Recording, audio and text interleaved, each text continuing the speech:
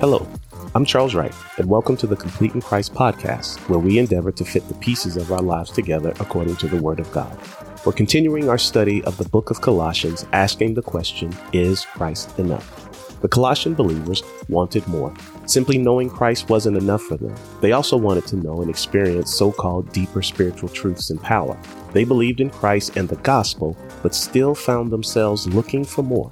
They were caught in a crosswind of cultures and influences and had started to doubt whether Christ was truly enough to handle all the concerns of their lives.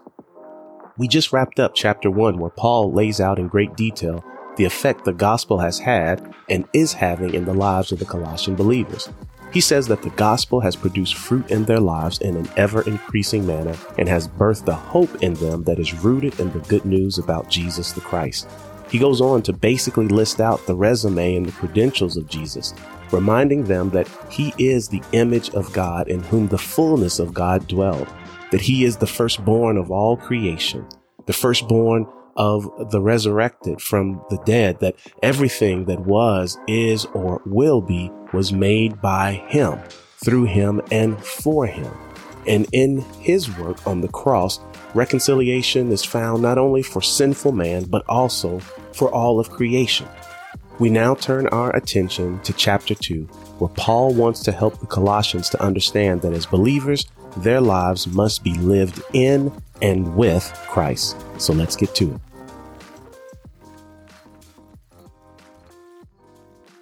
In verse 1 of chapter 2, Paul really is finishing his thought from the previous chapter, as he explains to the Colossians the lengths and the depths of his labor on their behalf. And he's doing this for a couple of reasons that he lays out in verse 2. First, he says, look, I'm laboring on your behalf. I'm struggling on your behalf in order that your hearts may be encouraged, having been knit together in love. He also says that he's doing it so that they may attain to all the wealth that comes from the full assurance of understanding that results in a true knowledge of God's mystery of Jesus Christ. He goes on to say in verse 3 that in Christ are hidden treasures of wisdom and knowledge. Again, Paul is hitting at the core of what's happening for these Colossians as they are being tempted to borrow from other religions and philosophies and practices and add that to their belief in Christ. Paul says, look, I'm working and laboring to instruct you, to teach you well, so that as life ebbs and flows, as life comes against you, as you have mountaintop experiences and valley experiences as well, your hearts won't be discouraged. And you will have an anchoring point. You'll have a strong foundation and assurance of what is yours in Christ. But you'll only have this anchoring. You'll only have this assurance. You'll only be able to establish this firm foundation if you have a true knowledge of Christ. And in him are found treasures of wisdom and knowledge. And if you would just lean into him, you could access these treasures. Paul goes on then in verse 4. And I think what we see in his statement in verse 4 is what has happened to the Colossians, as Paul explains that he is laboring, that he is teaching, that he is writing to them so that they won't be deluded by a persuasive argument. In other words, Paul is trying to guard the Colossians against being carried off by some folks outside of the faith, whose words may sound good and may even make a lot of sense to the Colossians' minds, but ultimately would lead them away from Christ. And as I reflect on verse 4 here in chapter 2, in Paul's words, I can't help but be reminded of Adam and Eve in the garden with the serpent. And if you just think back, right, they were presented a persuasive argument. And if we learn anything from the lesson in the garden is that there is no correlation, right, between an argument being persuasive and it being truthful. And Paul knows that when we are at points of uncertainty or moments of lacking something in our lives, when we feel like something is missing, or we feel like we're not able to accomplish something, or maybe even we are afraid or doubt is moving in, it's those moments that we become vulnerable to persuasive arguments that pluck at the strings of our fears, arguments that pluck at the strings of our desires, right? Our hopes, our goals, our aims. And it is in these moments that we are most likely to be deluded by an argument based and rooted in something outside of the wisdom and knowledge that is found in Christ. And this is exactly where this Colossian church finds itself at the point that Paul writes this letter. Moving on to verse 6, Paul starts off with a therefore. And of course, right, if you've been reading your Bible for a long time, been studying your Bible for a long time, we know that when we see a therefore, we have to take time to understand what the therefore is there for.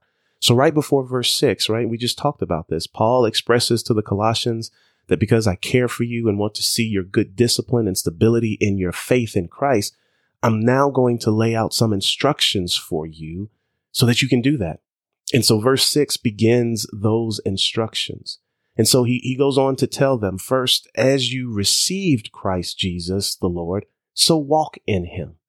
Now, I know at first, right, that may not sound like a lot. It almost sounds like some advice you might get just from a simple fortune cookie, kind of lofty and fluffy without a whole lot of meat there, maybe not even a whole lot of substance. But let's take a little time just to walk through what it is Paul is saying here. First, it's clear that Paul is linking how the Colossians received Christ with how they should also walk in Christ. There is some kind of cause and effect relationship that Paul is implying exists. While we understand what it means to receive something, we have to ask ourselves in this context, what does Paul mean when he uses the word received? Now, it is a technical term, right, that carries with it the idea of acquiring something based on a tradition or based on a reputation or based on an account. In other words, Paul is indicating that the Colossians received the person of Christ by means of the authoritative teaching about Christ. If we push this a little bit further, what they would have received by way of this teaching is that Jesus is the high priest. He's the only one qualified to stand in the gap between God and man and become the sacrifice on behalf of the sins of the world. They would have also received that Jesus is the prophet, declaring God's will and illuminating the scriptures, literally God the Son speaking in unity with God the Father. And lastly, they would have received that Jesus is the King, sovereign over all, given all power and authority by God the Father to rule over all creation. Okay, so we've got some insight into what Paul means when he uses the word receive. Now, let's turn our attention to walk. And this term is pretty straightforward, right? Because when Paul says walk, he just means how the Colossians live their lives day in and day out from sunup to sundown and everything in between. Now, remember, I said that Paul indicates that there is some kind of cause and effect relationship between receiving Christ and walking in Christ. So if we take that premise and apply what we just kind of went through regarding receiving and walking, I think we can say it more succinctly that Paul says, look, in the same way or according to the same criteria, the same conditions by which you first received Christ, namely that he is the prophet, that he is the priest, that he is the king, you should also then live your lives day in and day out from sunup to sundown like he is in fact the prophet, the priest, and the king. And in context, Paul is admonishing and encouraging the Colossians to not let the pressures, to not let the struggles, the conflicts, the confusion, the doubts, the uncertainty of their environment, which again is in a mix of different cultures and ideas, make them live in a way that conflicts with who they say Christ is. Simply put, Paul is telling them that their walk should match their talk. And I think the text kind of begs a question of us. If Jesus is the prophet, then why don't we listen to him? If Jesus is the priest, why won't we confess our sins before him? If Jesus is the king, why won't we submit our lives to him? Moving on to verse 7, Paul says, rooted and built up in him and established in the faith, just as you were taught, abounding in thanksgiving. After reminding them of who Christ is and what that should mean for how they live their lives, Paul goes on in verse 7 to help the Colossians remember what Christ has done for them. And he points out three critical things. First, he says that they have been firmly rooted. While I don't want to get too much into the weeds, it is important to point out that in the original Greek, the verb used here is a perfect middle participle. And I bring that up only to point out that this verb form means that the act of them being rooted is something that happened to them in the past. They didn't root themselves, but they were rooted, right? And this rooting now has ongoing effects throughout their lives moving forward, which naturally leads us to ask, what are those ongoing effects? Well, that leads to the second thing that Paul wants them to remember that Christ has done for them. And that is that they are now being built up. But built up into what? Well, in Ephesians 4:13, Paul tells us that the church is being built up into the full stature of Christ. In other words, we're being made to look like Christ, not just on an individual level, but as a whole church community. And this rooting and this building up in Christ is working to establish them or confirm them in their faith. So Paul says to the Colossians and to us today that when the pressures, the struggles, the conflicts, the confusion, the doubts, the uncertainty of your current circumstance, your cultural environment threatens you, when it makes you question who you are and what you believe, what's right and what's wrong, remember that when you received Christ, you were rooted by him, in him. And even though this rooting took place in the past, its effects have been working up until this day, building you, shaping you, molding you into the stature, the very image of Christ. And as you see this process occurring, these changes happening to you, your faith is established. Your faith is confirmed that Jesus is exactly who he said he was, and that he is doing in you what he said he would do. And then he says at the end of verse 8, when we remember this, that we have been rooted in Christ and now are being built up to look like Christ, and as a result have our faith in Christ confirmed, the natural response is that we will be overflowing with gratitude. We'll be extremely grateful, abounding in thanksgiving that God, through his son, Jesus Christ, not only forgave us of our sins, but he is using the ups and the downs of this life, the ins and the outs, the mountaintops and the valleys, to make us look like Jesus. Think about that. We who were once far off have now been brought near. We who were once lost have now been found. We who were blind have now been given sight. We who were once headed to hell have a place prepared for us in heaven.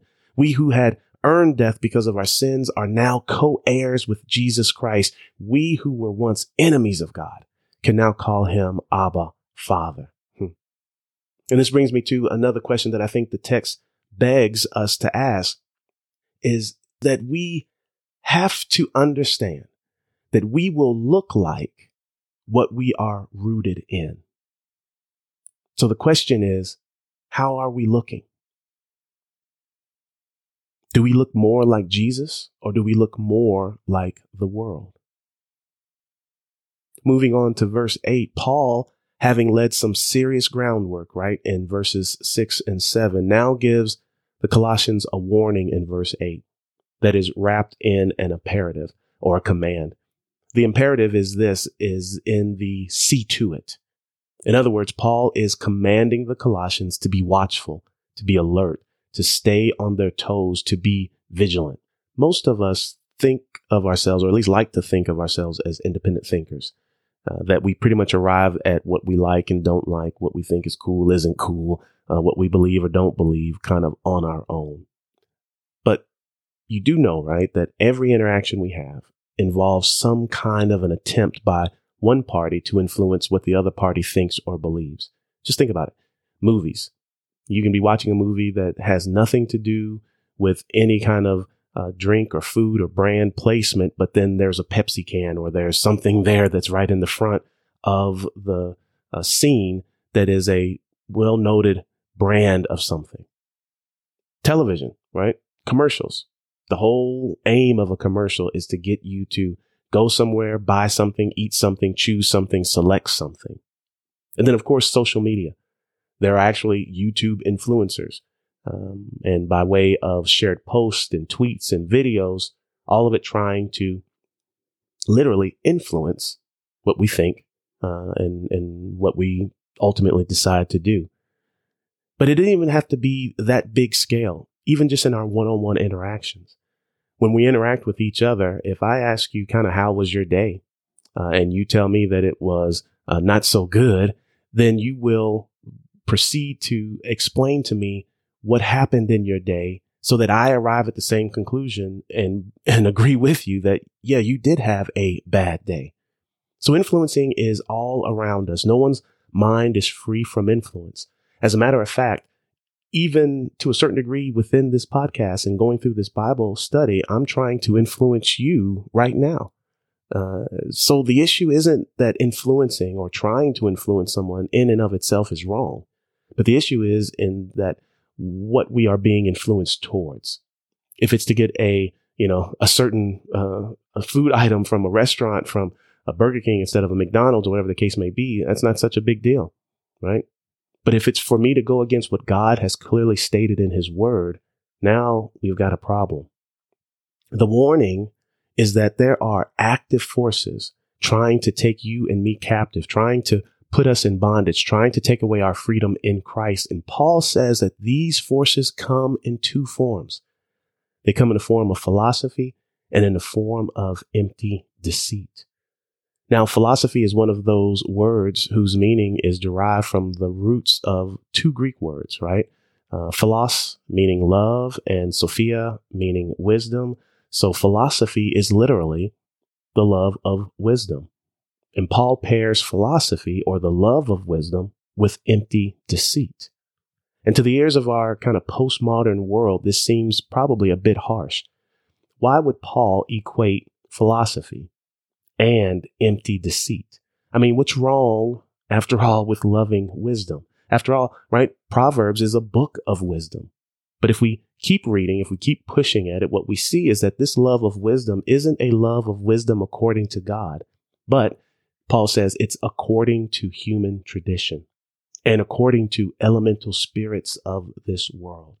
So this love of wisdom is a love of human wisdom, a wisdom that is based in human understanding, human intellect, and reasoning. But it is also based in something else. Now, the Colossians would have understood completely because they were living in this reality. But as we read it today, to be honest, it's not clear to us exactly what Paul means by elemental spirits or teachings, as some translations may read of this world. Some scholars think that he is referencing a belief in earthly spirits that needed to be feared and appeased. Other scholars suggest that it may be pointing to the fact that the Colossians' failure to grow in their faith has led to a tendency to be caught up in elementary, or simple things.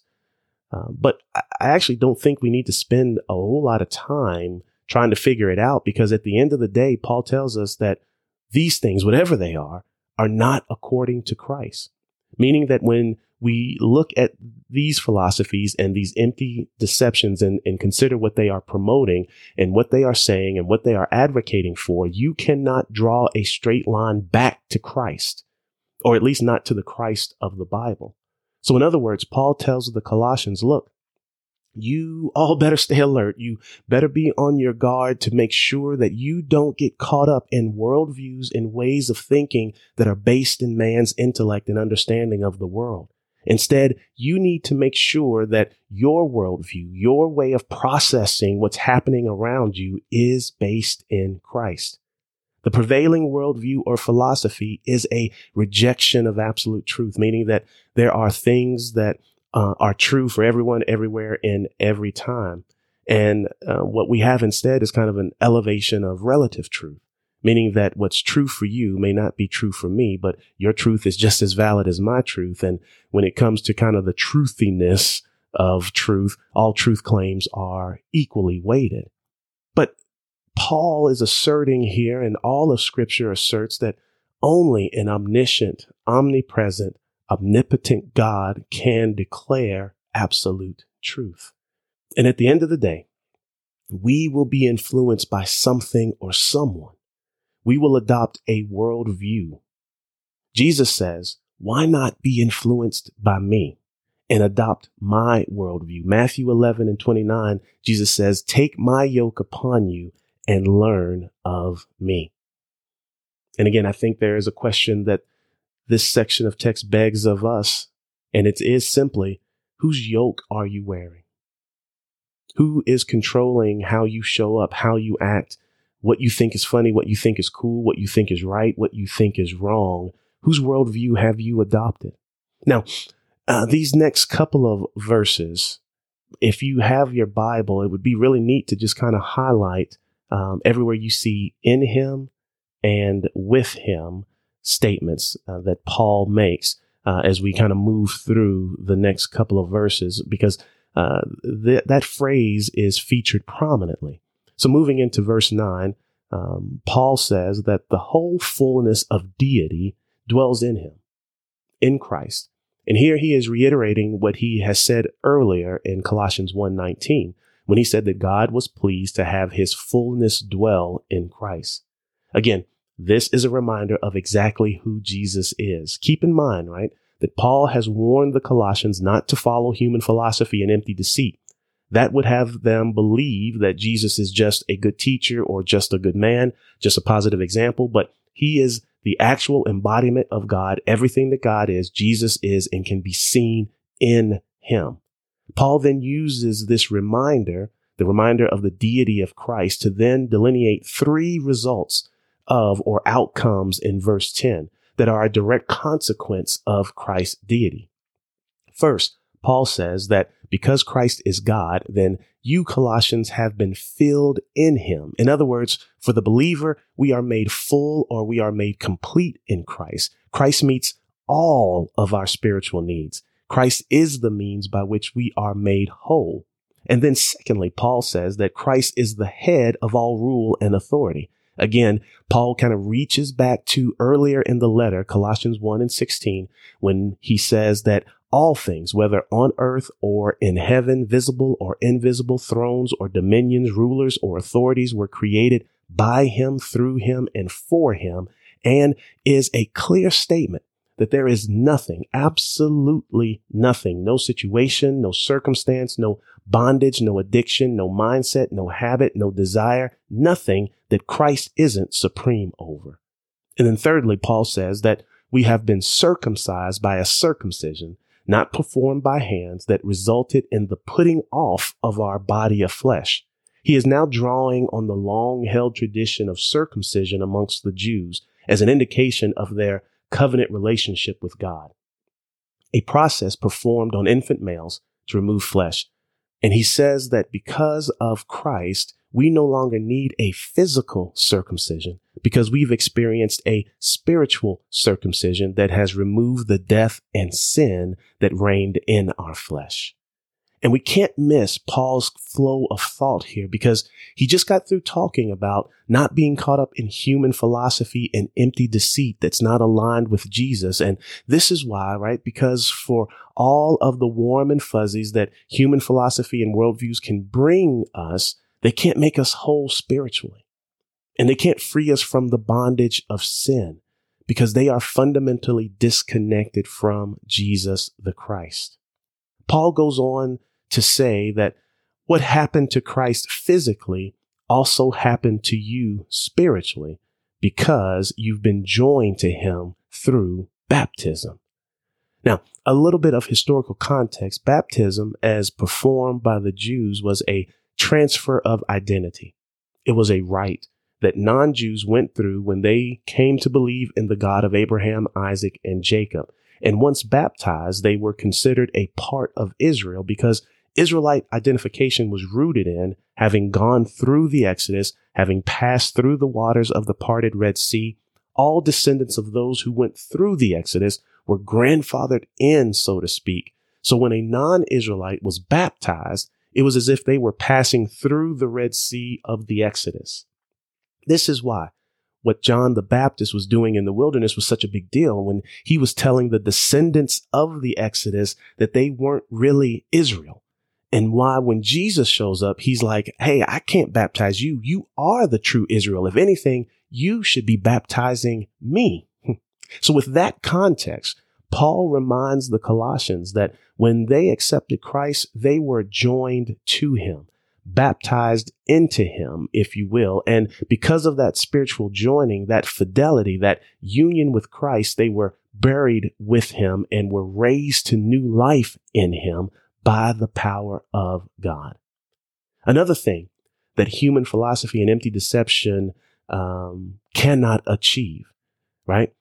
This being raised to new life cannot happen just by means of persuasive arguments and kind of thinking your way to more positive ways of living and thinking in your life. But a true change has to happen. There has to be a death of the old and a raising of the new life in Christ. In verse 14, Paul puts an exclamation point on everything that he said so far by highlighting that on the cross, Christ canceled the record of debt. Not just canceled our debt, but Christ has canceled the record of our debt, the proof that we even had a debt. Paul then circles back again to a point that he keeps hitting on, the supremacy that is found in Christ. When he explains that God the Father disarmed the rulers and the authorities, that he took away their weapons, their ability to wage war, to subdue and to capture, and then embarrass them by defeating them in Christ.